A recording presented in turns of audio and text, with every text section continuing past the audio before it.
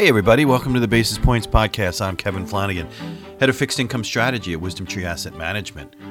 My question for the week, is Powell going to play the Fed version of Texas Hold'em? So what do I mean by that? Well, if you remember when we spoke last week, and I blogged about it as well, the money and bond markets have certainly turned the page to next year, 2023, when determining the outlook for the Fed. We have to remember there's still 3 meetings left for this calendar year, and the policymakers have made it abundantly clear they have more work to do on the rate hike front.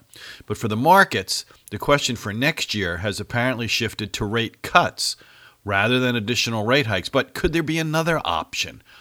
Could the Fed stay on hold? So right now there seems to be 2 schools of thought when you're thinking about the Fed funds outlook within the halls of the Eccles building down in Washington, D.C. And for those of you who may not know, that is the name of the building that is the home of the Federal Reserve.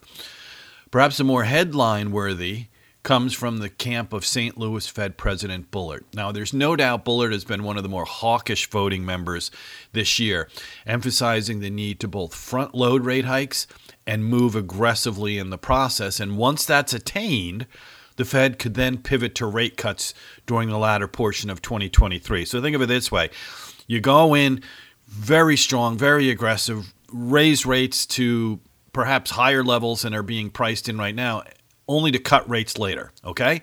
Then there's the other camp. And that is beginning to, I'm seeing it more and more emerge in the public eye. And let's call that the raise and hold crowd.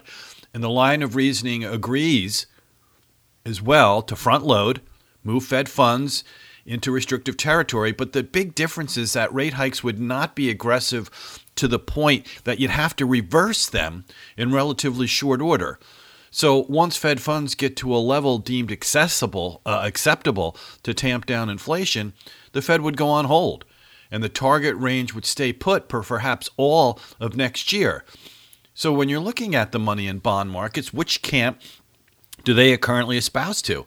And it's no doubt it's the hike and cut one, right? It's the one I laid out first with St. Louis Fed President Bullard. If you look at Fed funds futures, they continue to point towards a peak in rates occurring, let's call it somewhere around first quarter or so of next year, and then rate cuts transpiring around or shortly thereafter, mid-year 2023. But one thing that I've noted, it's interesting that the amount or degree of rate cuts has been pared back after the post-jobs report, but nevertheless still looking for a decrease in Fed funds year over year 2022 versus 2023.